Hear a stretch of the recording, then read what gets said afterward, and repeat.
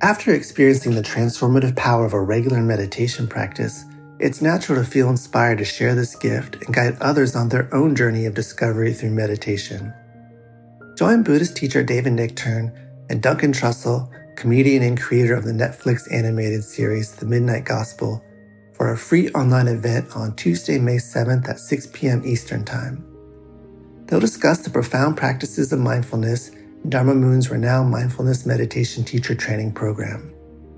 Get certified by Dharma Moon to teach meditation, lead group practice sessions, and work with individual students. Visit dharmamoon.com/beherenow for more info and to reserve your spot for the free online event with David Nichtern and Duncan Trussell.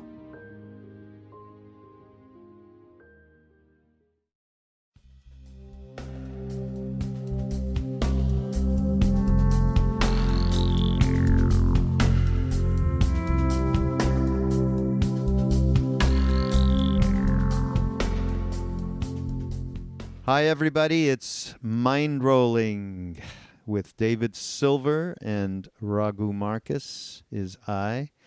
And we have a wonderful guest today, all the way from South Africa, John Lockley. John, welcome to the show.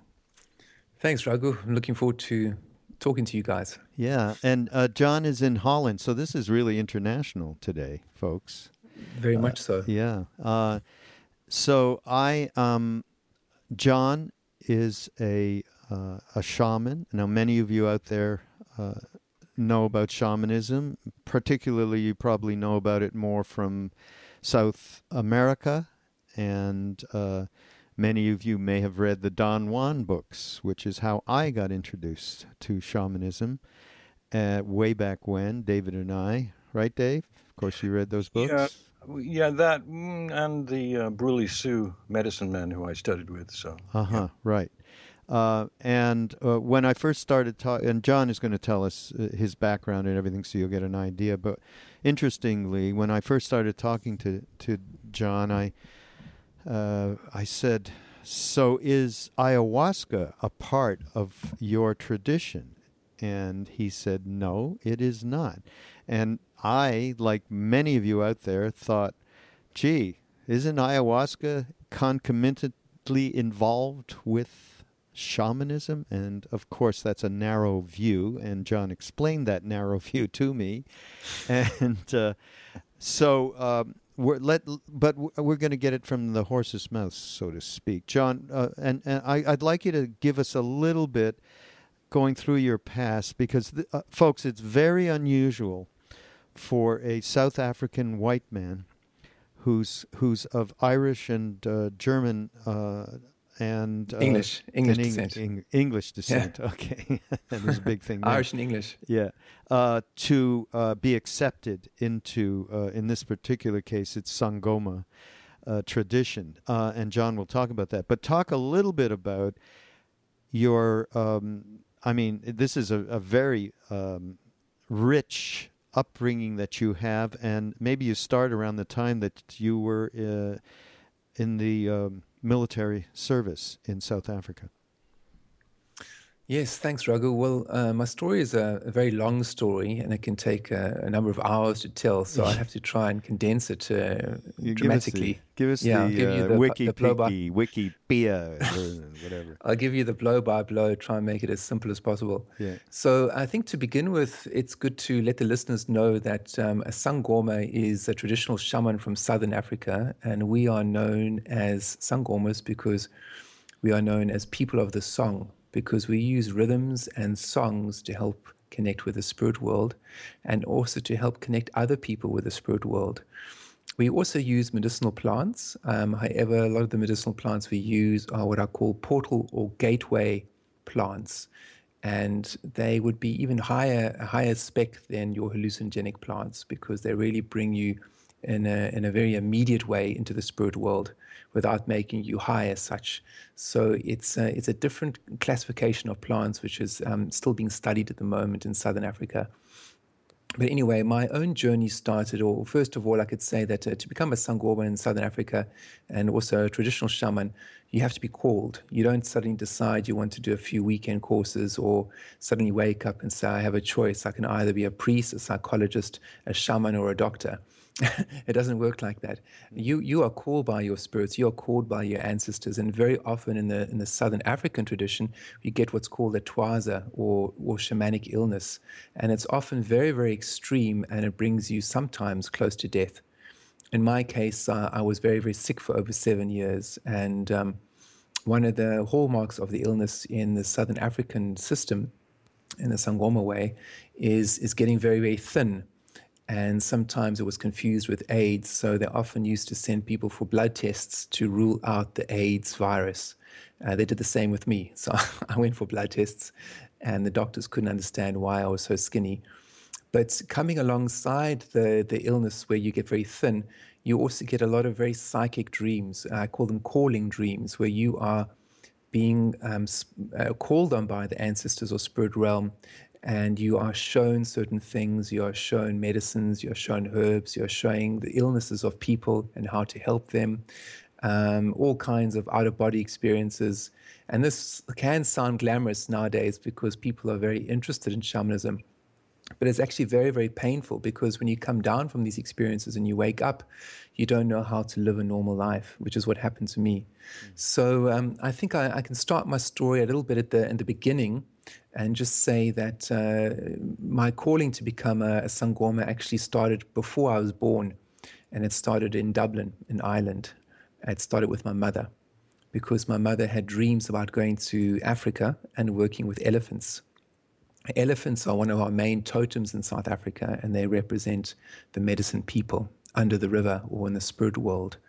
So when I was born with a white clay over my eyes, with the birth skin.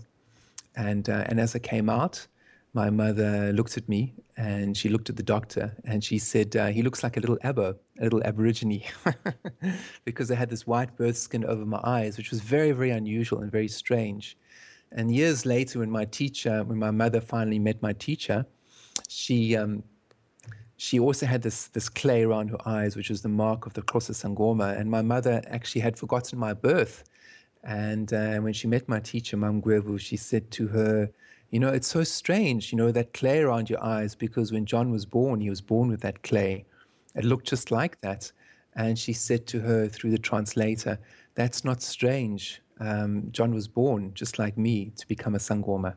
So I can go to the age of 17 when my calling started with the dreams, and I was dreaming of walking in the forests of South America looking for gold. And I think at that stage I might have even been 16. Anyway, I was searching for gold, and then I found the gold. And as I woke up, there was a woman's voice that said to me, John, in order for you to find your gold, your inner gold, you need to come close to death. And at that stage, like I say, I just woken up. At that stage, it was the South African Civil War. There was a war on Angola, and white men from the age of 16 were being conscripted into the South African army. So I knew that I had to go into the army, and I had a couple of years to wait.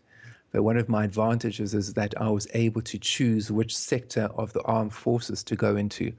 And because I had a very good education, I was at a private school and all the rest, I chose the medical corps. And fortunately, they accepted me because I had biology and maths and science to quite a high level at school. So I was accepted into the medical corps. And then my first assignment was actually working with Special Forces soldiers from Angola. They had just come from the war in Angola, and the Angolan war had just ended in December 1989.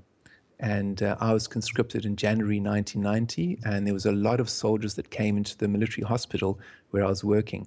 So I was in charge. My first assignment at the age of 18 was working in one military hospital, which was the same hospital where Nelson Mandela died. And my first assignment was helping to rehabilitate soldiers from the war. And most of my patients, most of them were Special Forces soldiers, and most of them were black soldiers. And they came from Angola, Mozambique, Namibia, and all over South Africa. So we had probably the highest concentration of of Special Forces soldiers at any one time in that rehabilitation ward. So I felt very fortunate because one of the things I noticed with these men, they were very disciplined, very focused, and also very humble, very humble. They weren't arrogant men at all. And there was some kind of strength, inner strength that I felt, and it really touched me deeply, and I was very impressed with them. And I just did my best to do my job as a medic, to help them and help them with their rehabilitation. And my duties were just to observe them and get them anything they needed. So if they needed extra appointments, if they needed extra medicines, then I would call in the specialists, the doctors, and alert them to what's happening to one of the soldiers. So anyway, my first Sangoma story started in this rehabilitation ward, where every day I used to walk into the ward and I used to say, "Good morning, guys. Did you have any good dreams?" And they'd be quiet. I'd open the curtains. The sunshine the sun would come into the room. It's a beautiful day, and the room would be completely silent, like a church. No one would answer me. Then the second day I went into the ward, opened the curtains, and said again, "Good morning, guys. Did you have any good dreams?" Again, there was a silence. There was no one speaking. Now, in this ward, there was just black guys because there was segregation. It was still apartheid. Even though the ward was mixed with white guys, each of the rooms, it was segregated. So you just have white or just have black and so on. So this particular room was black Special Forces guys. I know it's crazy for people nowadays, but I just need to emphasize that. So the third day, I walked into the room, I opened the curtains, and I said, "Good morning, guys. Did you have any good dreams?" And again, there was the silence. And I just need to mention that one of the reasons why I asked that question is because I'm brought up in an Irish family where my mother dreams, where my grandmother was a dreamer. And it's normal for me to be speaking about dreams. That's the way I was brought up. Anyway, there was silence again, and suddenly at the back of the room, there was a sergeant by the name of Sergeant Maluleki, a Special Forces sergeant with a lot of power and a lot of authority. And he shouted out to me, "Private, come over here. I want to speak to you, medic." So I went over to his bedside and I said, "Yes, Sergeant, sir. How can I help you?" He said, "Private, in my culture, dreams are very sacred. When I dream, my ancestors show me who is going to live and who is going to die in my platoon. I tell my men, this is your time. Your ancestors are calling you. Some of them laugh at me, and they still die." He said, "In my culture, dreams are sacred. Please don't ask me again whether I've had any good dreams." I said to him, "Thank you, sir. Thank you, Sergeant." I said, "No, I won't." Now, Sergeant Maluleki was in training to become a Sangoma. He was a Zulu man, like I say, and every day the black nursing staff would bring him gifts. And I mentioned black because the white culture would have no idea about Sangoma culture, and if they did, it was mostly derogatory. It's mostly seen in a sadly, it's stereotyped. African spirituality is stereotyped and treated in quite a negative way throughout the world, actually, but in particular in South Africa. So I'm hoping to change things with the work I do, actually. But anyway, I heard what Sergeant Maluleki said, and then 3 months later, I started my own calling, where I received these dreams. Now, the way it happened for me was I actually asked the matron of the hospital to get me a transfer into an intensive care unit where I could work with dying soldiers. Now, you might say, why would he do that? And I did that because my calling was so strong that I loved working with these Special Forces soldiers, but they were not at death's door. They were suffering, incredible suffering, yes, but I still hadn't fulfilled my calling in terms of what that lady said to me, what the woman said to me when I woke up about being close to death. She said, that's when I'm close to death, then when my destiny would become clear. So anyway, the matron of the hospital, of the military hospital, organized a transfer for me to go into not the intensive care ward because it was full at that time, but the neurology ward, which is an offshoot of the intensive care ward. So I went there, and within a few days, I put my first patient into a body bag. It was quite terrific for me, and I was only 18. It was a huge thing for me. But I did it with a full heart because I felt the call of working with very sick people and with the dying. And then the next patient I had, I nursed him for 6 weeks, and I watched him die. And that was the breaking point for me, actually, because he was 21 years old. He had numerous injuries from a car accident, and every day his mother would ask me if he was going to live or die. So it was quite horrific, and we had a number of plugs and tubes that were going into him to keep him alive, and there was a meeting with the nursing staff and the doctors as well as his family, and it was decided to turn off the machines and let him go, let the young man go, peacefully. So they did that, and then it was my job to listen to his pulse, to do the last vital observations. So I was literally feeling his pulse as he was passing over. So it was my last shift, and I was watching him lying there, and all the family and doctors were there. And I was just about to leave, and I just made a prayer. I just said, please, God, show me another way of healing, that if I'm ever in this situation again, I can do something, because this situation is wrong, because I can't connect with his spirit. And we have the best medicine in the world here. It's like a private hospital, this military hospital.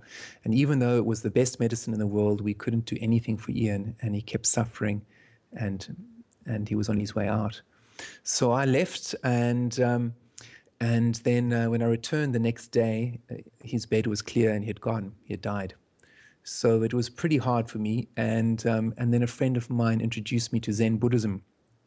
And he said he's learning French, and the lady happens to also be a Zen nun, and her teacher is the great Zen master Deshimaru from Japan. And I said, what is Zen? What is Buddhism? And he said, well, the one thing about Zen Buddhism is that it accepts that life is suffering, and it helps you to do something about it. And he got me. Just in that moment, he got me. I said, okay, I'll go and I'll check it out. So I went with him, and I practiced like a soldier. I did almost full lotus. I chanted like a soldier, like a samurai. I gave absolutely 150% into it. I looked at the books, I studied, I learned the chants, I did the Heart Sutra. And then maybe a month later, I did my first retreat in the mountains. I had I think a leave from the army for about 5 days, and I went into the mountains. I did my first retreat, and it was my first silent retreat with a few other people in the Zen, the Japanese Zen Soto tradition. And I meditated really hard. And at the end of the retreat, I went home to Johannesburg, and I was going to go to the hospital the next day. And then that night, I had my calling dream, the dream where I was called to become a traditional shaman, to become a Sangoma. And in that dream, it was one of the most powerful dreams I've had in my life. And in that dream, I saw, in those days, I called them a witch doctor, because I never knew the Sangoma culture. I just knew the words of the colonizers of, the people who colonized us in South Africa. They'd call the traditional healers, the black healers, the witch doctors. So I called him the witch doctor, and he came to me in the dream, and his eyes were shining like these diamonds, and he had all these animal skins around him, and I could smell herbs. It was so vivid. And we had this conversation, and I said to him, please teach me about healing, teach me about nature. And I said, teach me about suffering, please. And he was quiet. And then I said to him, again, I repeated the question, please teach me about nature, teach me about suffering, teach me about everything. And then he started talking to me, and he said to me, I think I asked him the question 3 times again. There's something good about 3, And then suddenly he started talking to me, and he said to me, if I accept to train you, he said, you're going to get very, very sick, come close to death. He said, that's the way it is in my culture. And that's the way you learn about this medicine. And then I said to him again, please teach me. I said, I've just witnessed the death of one of my patients. It's apartheid. It's a civil war. Everything is upside down here in South Africa. All the soldiers are my friends, but they're in such suffering and pain. I can't even explain it to you, sir. And I said to him, and I've just put my dog down, my favorite dog, and I'm only 18. I said, my life is over. And he said, okay. And suddenly there was this vision in front of me of the future. He showed me the future, 5 years into the future. And everything subsequently came to pass, that 5-year vision. But when I woke up from the dream, my legs were covered in boils, covered. And as I say, I had to go back to the hospital because that was my job. And I went into the speak to one of the doctors to have myself checked out. And I had contracted tick bite fever.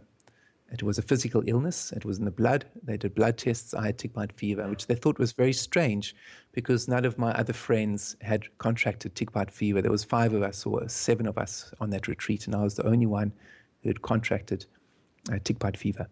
So I was put on a course of antibiotics, but I was happy because I realized that the witch doctor, my Sangoma teacher, had accepted to teach me. And then I went through a series of illnesses for over 7 years. And they were all physical illnesses. And they went from tick bite fever to dysentery to glandular fever to hepatitis,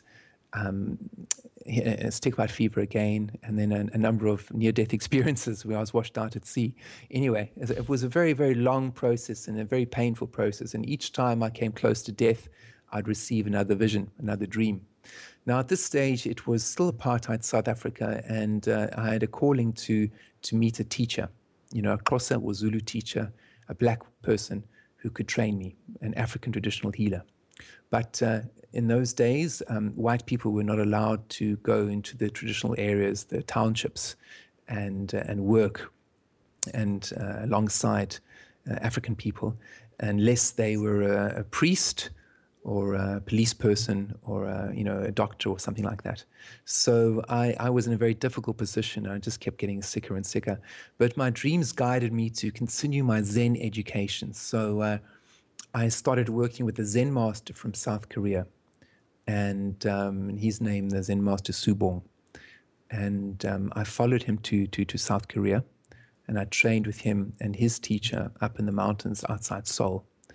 And I actually had to drop out of university at that stage. I was studying psychology because my illnesses were so severe and my dreams were so strong. But the Zen masters looked after me, and they taught me energy exercises, and they accepted me to take part in a kyoche, which is an intensive Zen retreat. So I did the Zen retreat with a number of other people for 4 months, and I was accepted to become a monk, a Zen monk. And when they asked me to become a Zen monk, the top Grand Master, he said in the airport of Singapore, I still remember it, he said, you become Zen monk and join my Zen army, okay? And I looked at him and I said, I'm sorry, sir, I can't. And I said, and he said, why? And I said, because I said, I've never had a girlfriend before. I've never lived a normal life. He said, neither have I. He said, how old are you? I said, just turned 22. He said, 22, no problem. I got full enlightenment at 22. He said, you're almost there. Very close. Very close. And I said to him, thank you, sir, but no. Because when he pushed me to that point, I realized that I needed to go back to South Africa, find a teacher, vote for Nelson Mandela, because it was 1994 at that time, vote for Nelson Mandela, help with a new change in government, and go back to university and find my teacher. So that's exactly what I did. I went back to university, I voted for Nelson Mandela, and I'm cutting the story very short for you, even though it seems long. I went back and I carried on studying psychology, and I was studying health psychology, and we were up in the townships working with people, and a number of things happened. And like I say, I want to keep the story short. So I had a feeling about having an interview, a private session with a traditional healer, with a Sangoma. So I spoke to one of my friends who's Xhosa, and he was a translator for the psychology department. And I said to him, please, Sid, can you take me to a traditional healer, a Sangoma that you trust, that you would take one of your own family members to?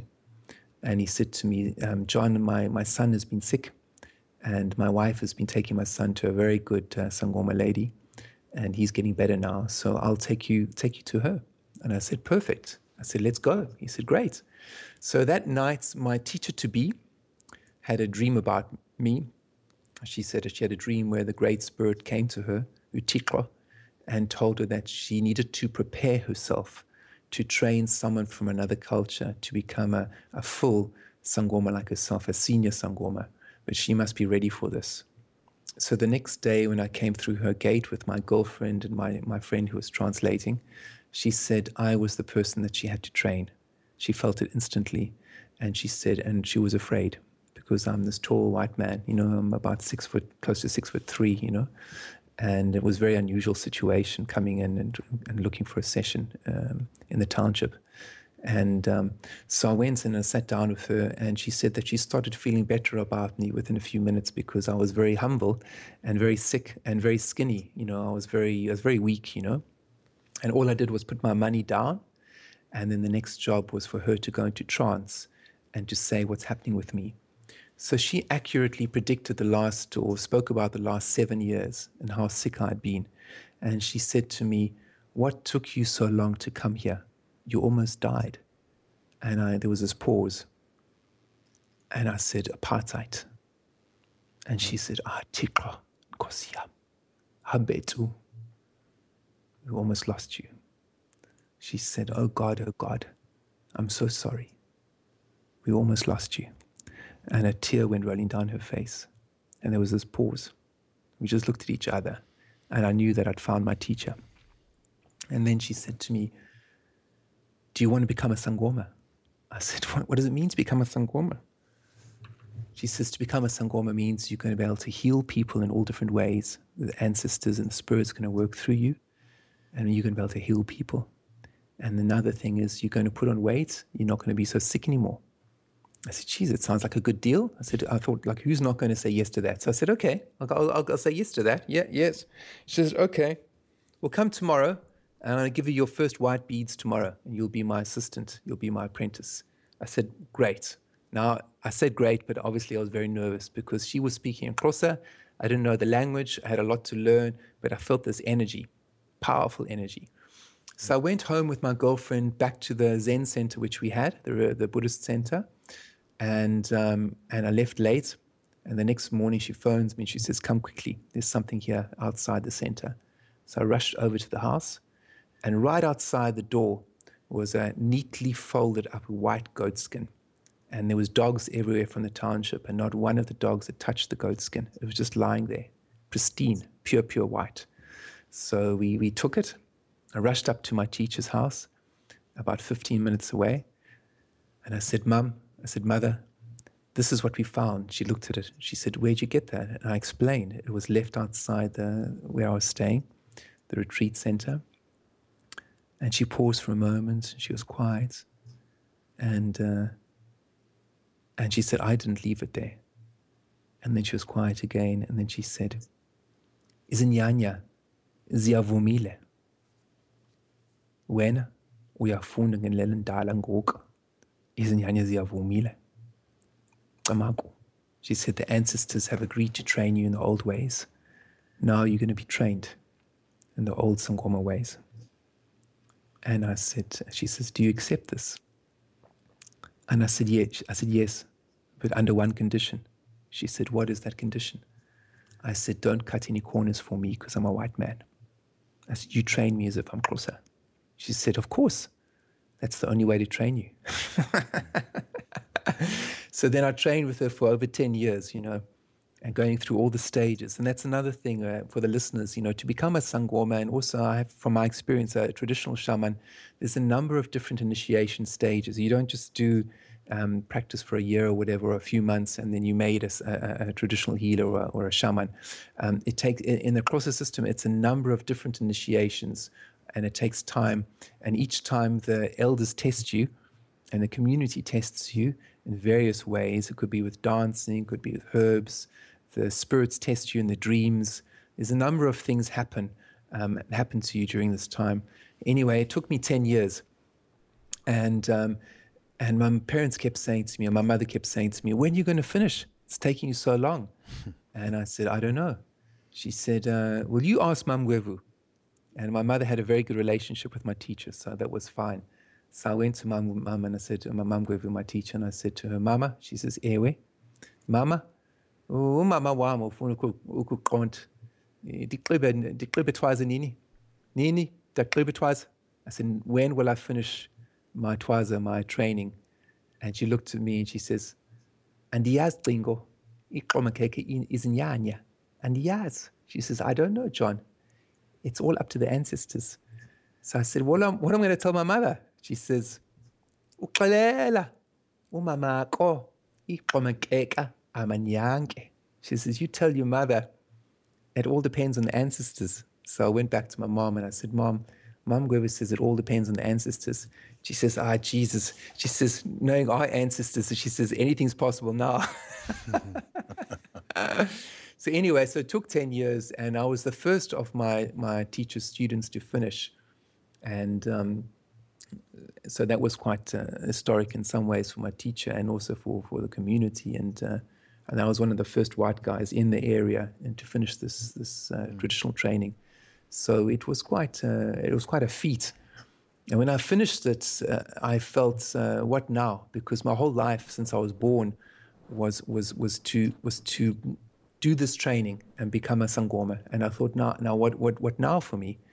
So it came full circle. I went back to Ireland. I was called back to Ireland to do some work there, and I helped with the opening of a book. It was a book fair, and a friend of mine had written a book, and I helped with dancing. I did a bit of dancing, traditional trance dancing, at the book opening, and I went into trance. And there was quite a famous musician there from Ireland who helped drum for me, and the whole room kind of shook, and there was this kind of moment, of Africa meets Celtic tradition, because I'm half Irish. It was quite a powerful moment, and my spirits were very, very strong. And afterwards, a lady came up to me. She approached me and she said to me, I don't know if this makes sense to you, but she said, my daughter's boyfriend has just broken his neck and he's in intensive care unit in the Mater Hospital in Dublin. And I don't know if this makes sense to you, but I'm just wondering, will you be able to do anything to help him? And there was this moment, because that's how I started at the age of 18 in intensive care with someone who had a neck injury. So I said to him, I don't know what I can do. I said, I'm an energy healer. But I said, let's see what happens. She said, okay. I said, the first thing you do, you ask the patient ask him if he wants me to heal him, and you speak to the family, and then you get back to me. So she did that. And she came back to me and she said, yes, they want you to go in. So I went into the Mater Hospital in Dublin, and my patient was lying there. And fortunately, he was not in a coma. He was compos mentis. He could speak to me. And I used the energy that I'd trained and the energy that was in my body, and I did some prayers, and I worked with herbs, and I worked with stones, and I worked in a traditional way with my ancestors, the way I'd been taught. And I said to him, firstly, I said, is it okay for me to touch your body in various places to get the energy moving? And he was like, I can't feel anything, John. I can't feel anything from my chest down. So I started working with him, and after the first session, his body went into a fever, and his body started shaking, and then I had to go, and then I came back the next day, and they said that the fever had broken, and he was out of intensive care. And then the next session, I worked with him again. It was all this energy and this shaking in my body, and at the end of the session, I asked him if he could feel anything. And he started regaining a bit of feeling in his feet. And after the third session, again, he was feeling more feeling in his feet and other parts of his body. And then when I saw him later on, a few months later, he was in rehabilitation and he had regained the feeling in his legs and he started to walk. Now, I'm not saying I don't know what kind of effect I made on his body or on his spirit, but I did feel that what I did help him with was the trauma. His body was in a great deal of trauma, and his spirit was in a great deal of trauma. So I feel I was able to do something to ease that situation. Now, the interesting thing, it was again the mother, and the same thing with my first patient who died. At this time, it was in Ireland, and it was a mother asking me if her son was going to regain his legs again or not. And again, I said I wasn't sure. But fortunately, it was a successful story, and he was able to walk again and live again. So I saw my gift as coming full circle. 10 years from someone who had broken their neck went into a coma and died, to someone in Ireland who'd broken their neck, lost feeling in their legs, to suddenly regaining that and walking out. So I saw that as very successful in terms of my training. Anyway, I could carry on talking, but I think if you want to ask me anything, it's a long story. My story is very long. Yes. Well, No, incredibly fascinating. I do have a question, which is please. a recurrent thing that you spoke of, and others have spoken of in many different traditions. Yes. It's the edge of awakening that comes with illness and approach of death, or not approach of death, but just severe illness. And I know a lot of these things don't come easily in words, and maybe shouldn't. But I would like you to attempt, at any rate, to discuss that. I know that I was present at a Sundance ceremony in South Dakota. I didn't take part in it because it was too frightening for me. Honestly, I couldn't. But I'd been in other ceremonies with the Brule Sioux, and I saw how incredibly painful and difficult and horrific it was out there in the sun for 2 days and nights, tied up by your breasts, incredibly painful. And the result was these young lads who were 17, 18, 19, attained a tremendous consciousness very quickly. I spoke to them, So what is it about that extremism? I don't mean extremism in any pejorative way, but just that, that situation that you find yourself in that brings you closer to either healing or very deep perception and vision? That's a very good question. Thanks, David. I think the first question to ask is, do you have a choice?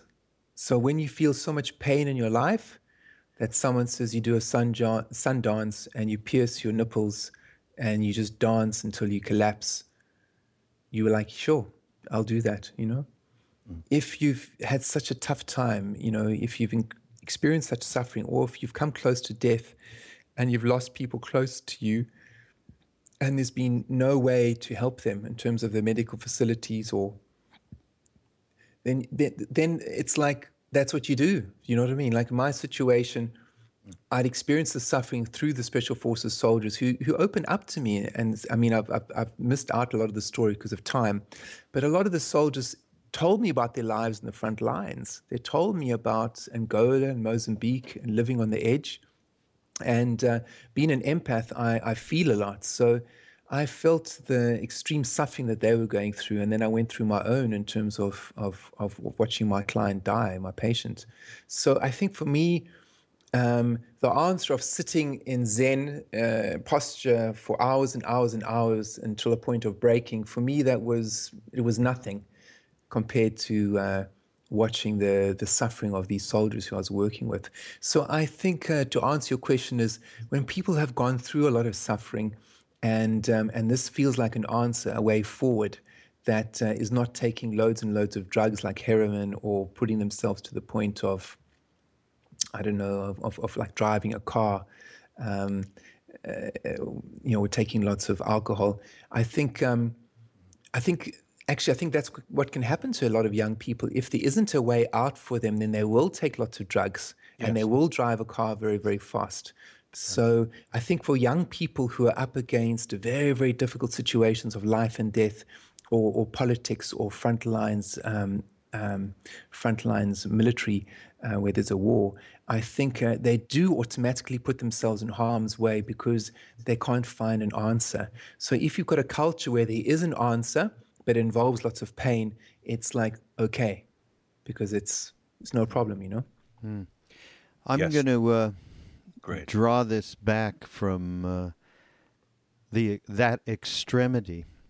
And I want to just refer to some of the things we do here on Mind Rolling, John, which we like to do, which is really present different ways in which people can get their life in balance. That's a common theme for us.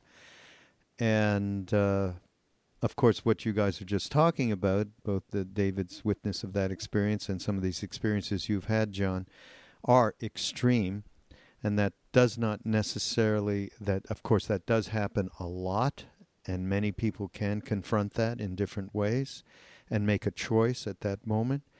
But then I like to think of what we can suggest to people on a day-to-day basis to be able to function as a fully conscious, as much as possible, human being.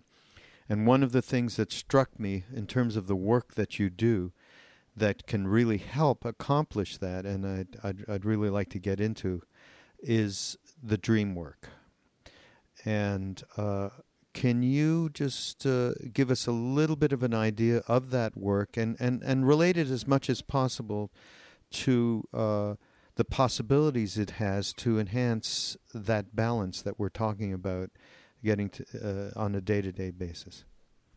Yeah, sure, Raghu. The dream work there's different ways of working with the dreams, but firstly, I always encourage people to take notice of their dreams. So to write their dreams down, to make some kind of diary of their dreams. So the most important thing for the listener or for any student that I have is for them to start to develop a pattern of their dreaming. You know, it's like, what is your fingerprint?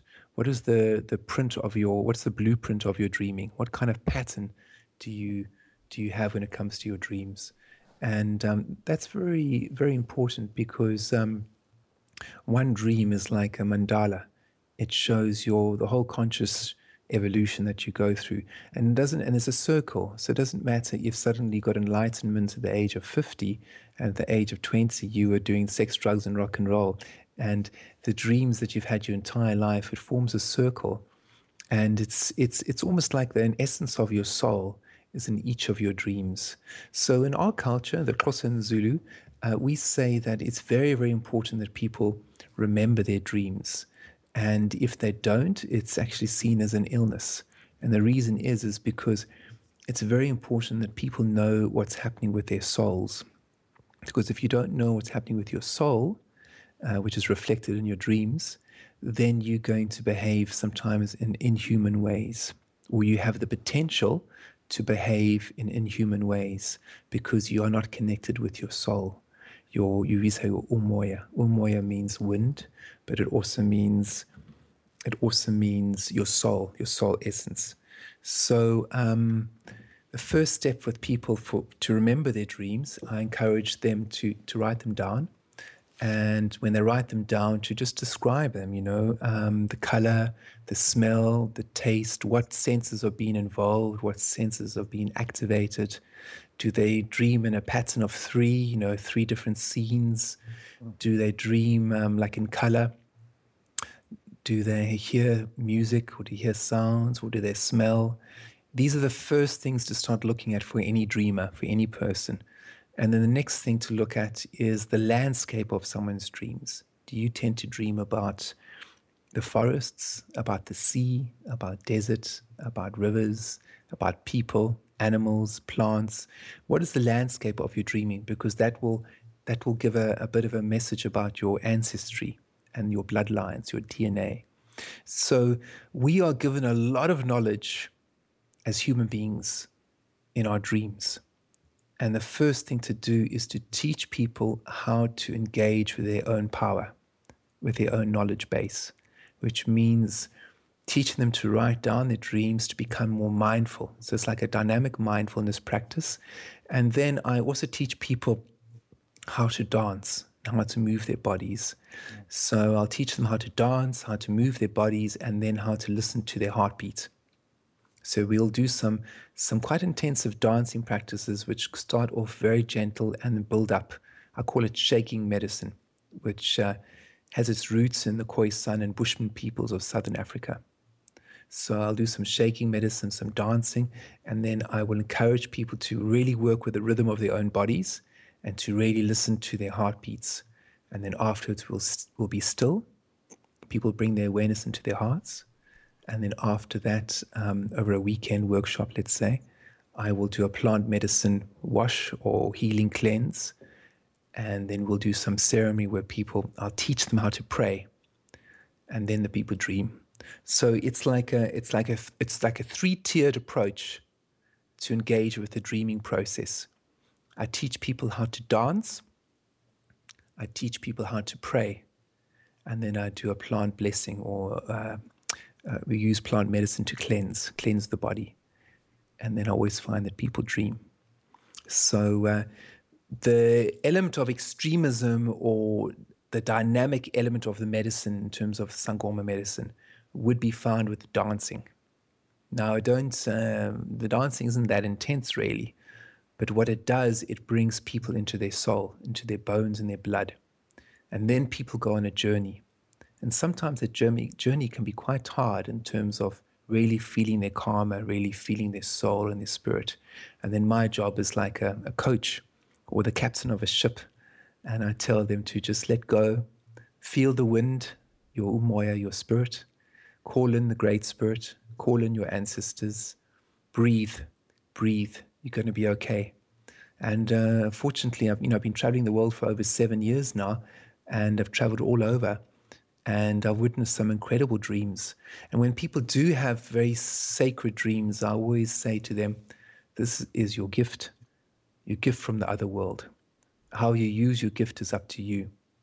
So one workshop or one ceremony is just the start of the journey.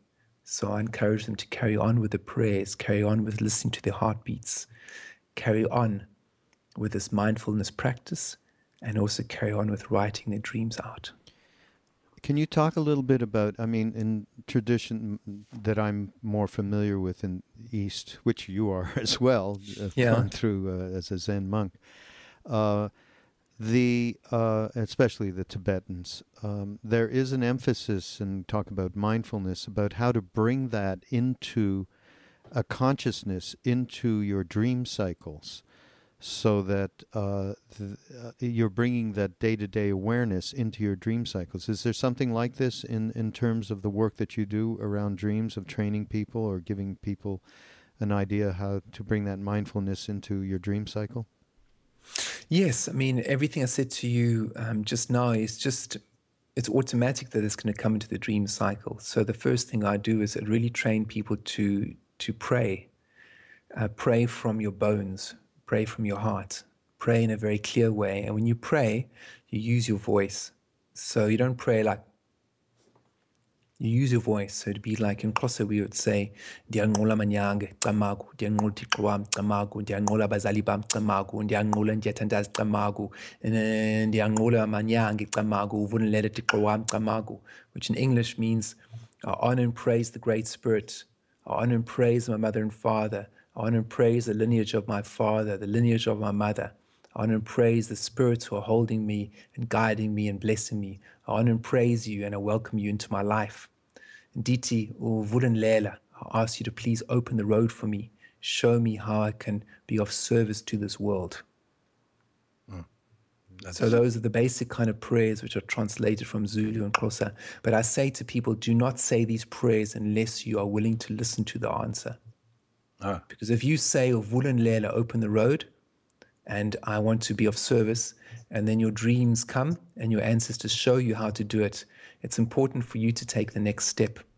So it's like when that woman said to me when I was 17, in order for you to realize your destiny, you need to come close to death.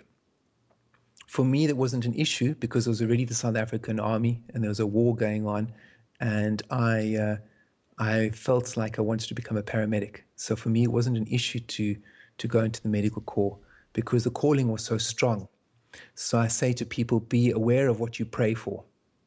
Be courageous and follow through with it, and keep listening and keep praying, and the road will open. But don't expect it to be easy, and don't expect these challenges to, the stronger the medicine you carry or the stronger your path, the stronger sometimes the suffering or the challenges. So you really are making a direct connection with the idea of prayer in a very traditional sense, in a very formal sense. So perhaps that's something that people might do before they fall asleep, to have these prayers done out loud or inside themselves. Is that something that you train people? Yes, I do train people like this, but I also say to people that it doesn't matter what color your skin is. It doesn't matter what ethnic grouping you're coming from. It doesn't matter what religious group you come from. It doesn't matter what language you speak. If you're a human being, you got red blood, I can train you, I can teach you. Because it doesn't matter if you're a Christian or a Buddhist or a Muslim or a Sikh, it doesn't matter, because these prayers are about Ubuntu. It's about being a human being. So wouldn't say it's religious. It's more humane or spiritual. But and it's no, just I hear what you're saying, but that the doing of it, I know it matters nothing. I mean, I think you know a little bit about our tradition, which is, the first thing that we sat down in front of our guru, who pointed his finger and said, in Hindi, sab ek, it is all one. And so we never had anything but that concept drilled into us from the get-go, that there is only one, and it manifests, of course, in many different ways. But in terms of the dream, back to the dream cycle, that the conscious practice of whatever prayer that you might use from whatever tradition has the potentiality to set off mindfulness in your dream cycle, should you do this before you fall asleep. That is something that you use in your practice, right? Yes, definitely. Yes, working with the prayers and some kind of mindfulness in terms of listening to your heartbeat, it can set off. It can set off. A very strong karma, or very strong. It can open the door for you in terms of whatever your destiny is. Definitely, you can wake up in the dream and have these experiences that I've been speaking about, which is very powerful for the individual. Yes. Mm. I have to tell you something which, forgive me if it sounds like a trivialization, it really isn't. Last December, I woke up in the middle of the night and was very disturbed and grim, and without any kind of ground. And I prayed to be taken from that, because it was not helpful. And I had no dreams. And then the following morning, I woke up, and just before I woke up, but it was not a dream, I was awake, I saw a cat, a particular kind of cat, a rare cat, a calico cat. Calicos there are no males, they're all females. Mm-hmm. And they occur out of some genetic error, if you like. That's not the right word, but that's what they call it, between two other kinds of cats. And I saw this cat so clearly and for such a long, protracted period of time that I was quite shocked. I asked my partner, who's the head of the Humane Society here, if she ever got any calico cats. And she said, no, it's just not. It's so rare that we don't get them. And if we get them, they're old. And I accepted that. The next day, she called me from her office in Manhattan and said, God, we got a 3-month-old calico cat this morning. Do you want it? Come and look at it.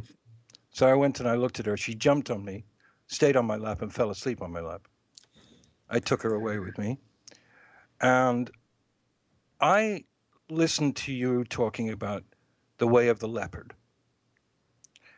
And when I heard that a few weeks ago, I immediately thought of my little cat. She's a small, delicate cat. And what I realized was that in the last 9 months since I've had her, my life has slowed down. I'm a very frenetic person. I walk from room to room. I dance around. I do things. I'm never in the same spot for longer than a minute. She has slowed me down because she freaks out if I do that. She goes ape. She just is hopped up, And in the last 9 months, I've learned to slow my thing down. And I'm not saying I walk in the way of the leopard because of a small feline, but the two things came together in my mind. I dreamt of her. She appeared. I got her. I did not want a cat. Not really. I just didn't want any kind of pet. I've had children. I'm done with that. I really am. I'm so happy to be free. I love my daughters. But this was a whole visionary thing. She came to me. I got her. And then the last 9 months, I have definitely slowed down my trip. Just wanted to mention that to you and see if that had any connection for you.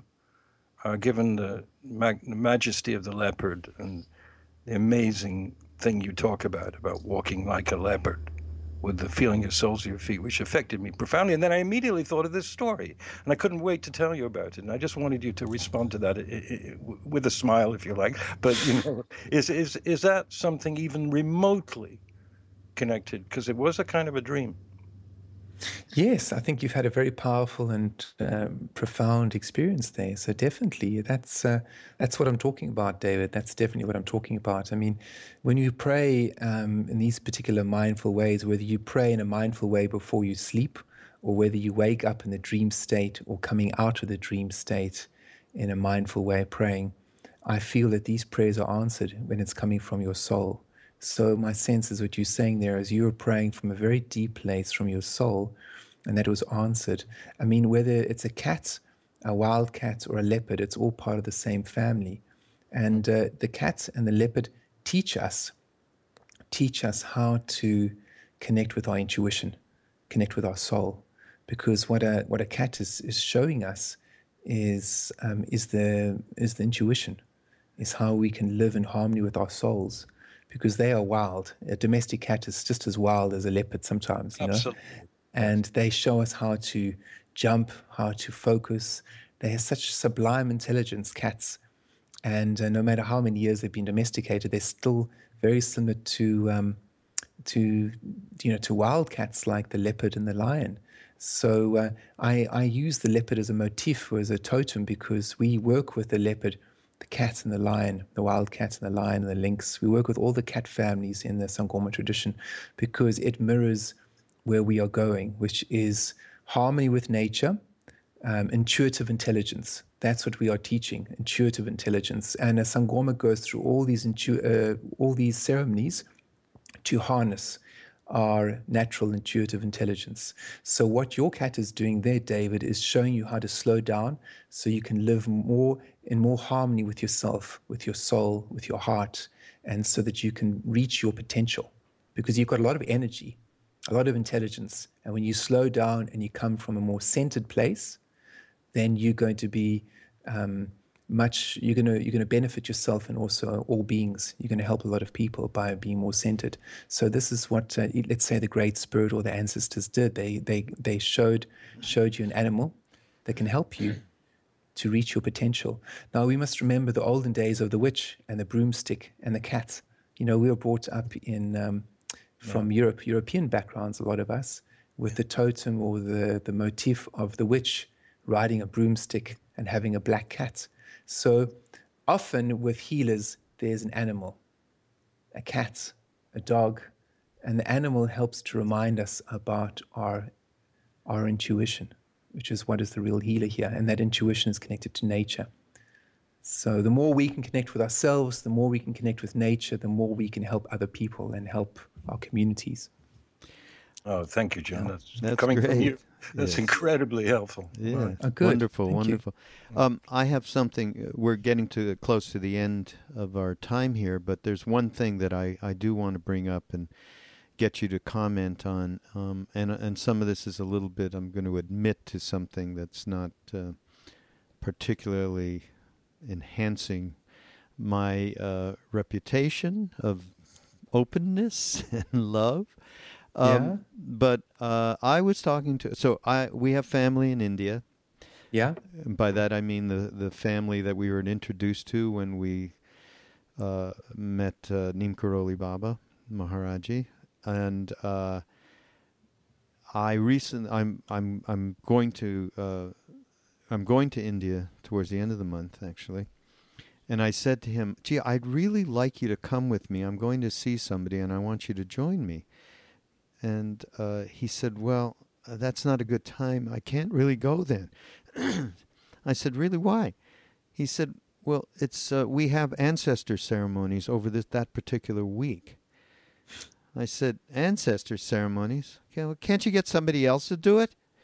He laughed at me. He goes, "No, that's not possible." And in my head, I was, what ancestor ceremonies? I mean, what are we talking about here? And I was I didn't say this to him, of course, but I had a derogatory kind of attitude towards it because I wanted him to come with me.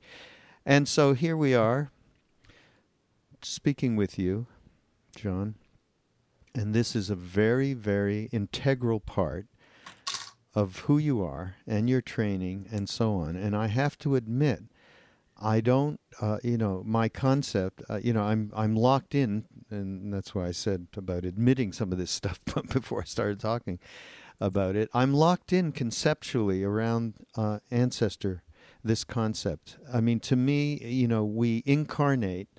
We spend, lifetime. We have been incarnating into different bodies for lifetimes and, gazillions of lifetimes to come back to the one in the most simplistic of terms.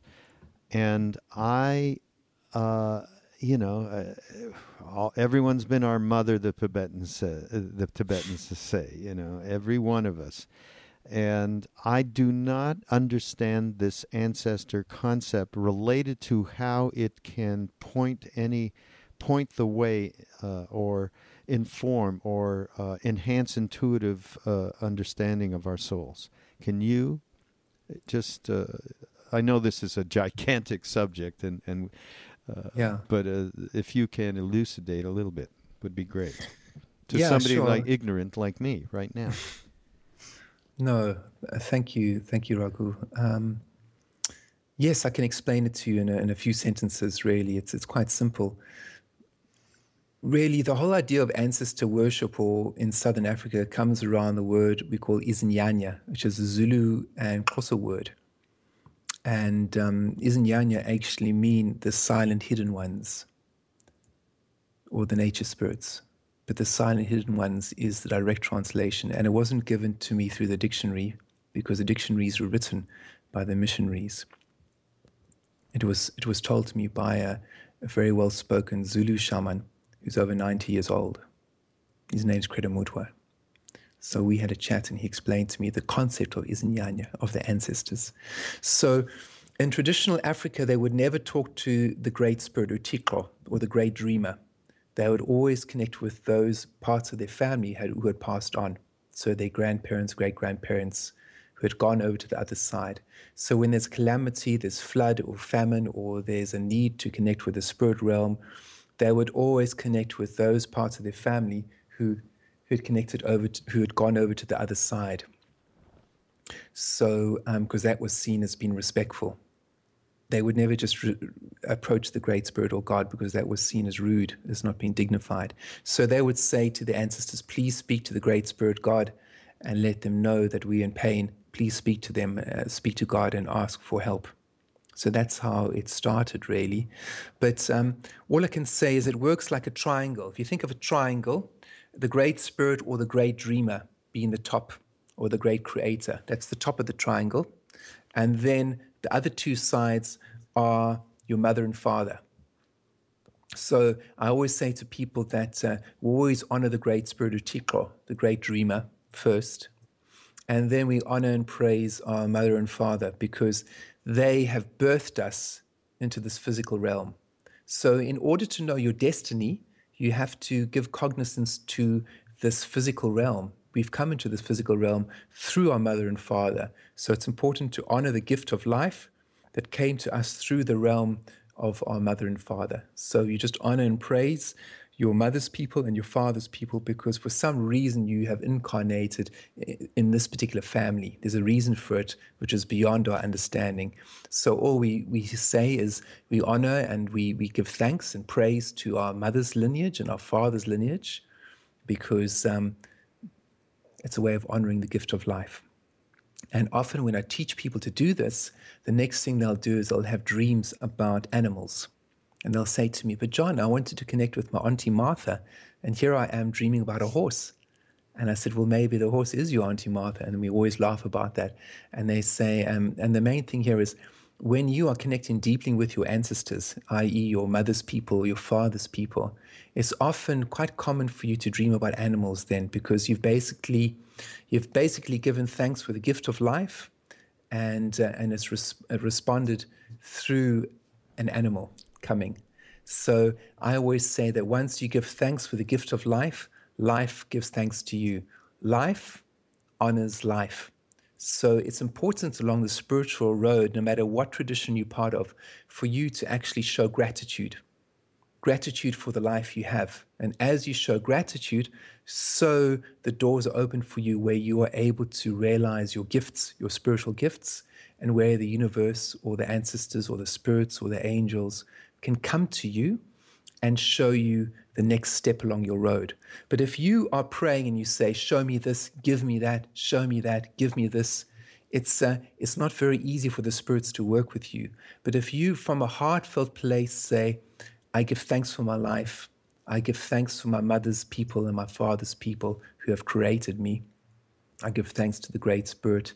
This sense of gratitude leads to surrender, leads to humility, and this is what leads to these profound dreams. Mm. So it's hard for me to explain in a few sentences, but all I can say to you is that we honor our ancestors because we are honoring the gift of life that has come to us through the portal of these two physical beings, which are our mother and our father. So we are praising the Great Spirit, God, but we are paying respect to the first two lineages. Our first two spiritual lineages of any human being are the mother's line and the father's line. So if you decide to become a Buddhist or a Christian or a Sikh, it doesn't matter. You would first honor your mother's people and your father's people, and you would say to them, I honor you guys, and I ask you to please bless me as I become a Sikh or a Christian or a Buddhist monk. Perfect. John, does that make sense? Terrific. Yeah. Absolutely. Yeah. And the sense of gratitude especially strikes me directly, and gratitude leading to surrender and humility and so on. So beautifully said. You are a wonderful human being, John. I'm so happy that David and I met you and we were able to do this. And so we do want people to be able to take advantage.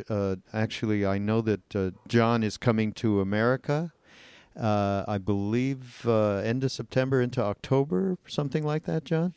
Yes, I'll be touring the United States through October and parts of November, and I'll be going to the East Coast and also the West Coast. So Syracuse, New York State, right, Berkeley, right. San Francisco, Wonderful. Boulder, Colorado, Wonderful. and Portland, Oregon. Yeah. So JohnLockley.com, JohnLockley.com.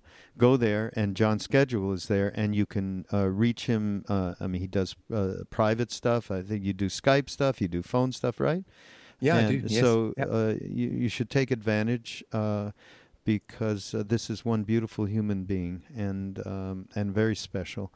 So we're going to get back with you, and I don't know if you're whatever area you are in that we are in, either David and I, we would love to get with you, John, yes, and have you back on the show. And thank you so much again. Yeah, thank you. To being Thanks, on Mind Rolling. And everybody come to mindpodnetwork.com, and you can find us, the Mind Rollers. You can find Ram Dass, Krishna Das, Sharon Salzberg, Jack Cornfield, Lama Surya Das, Joseph Goldstein, Chris Grasso. We have them all Danny of Goldberg and Danny Goldberg. We should not forget our good friend Danny. So, John, namaste. Yes. Thank you. Namaste, Namaste. guys. Thanks, Dave. Thanks, Raghu. Thank you.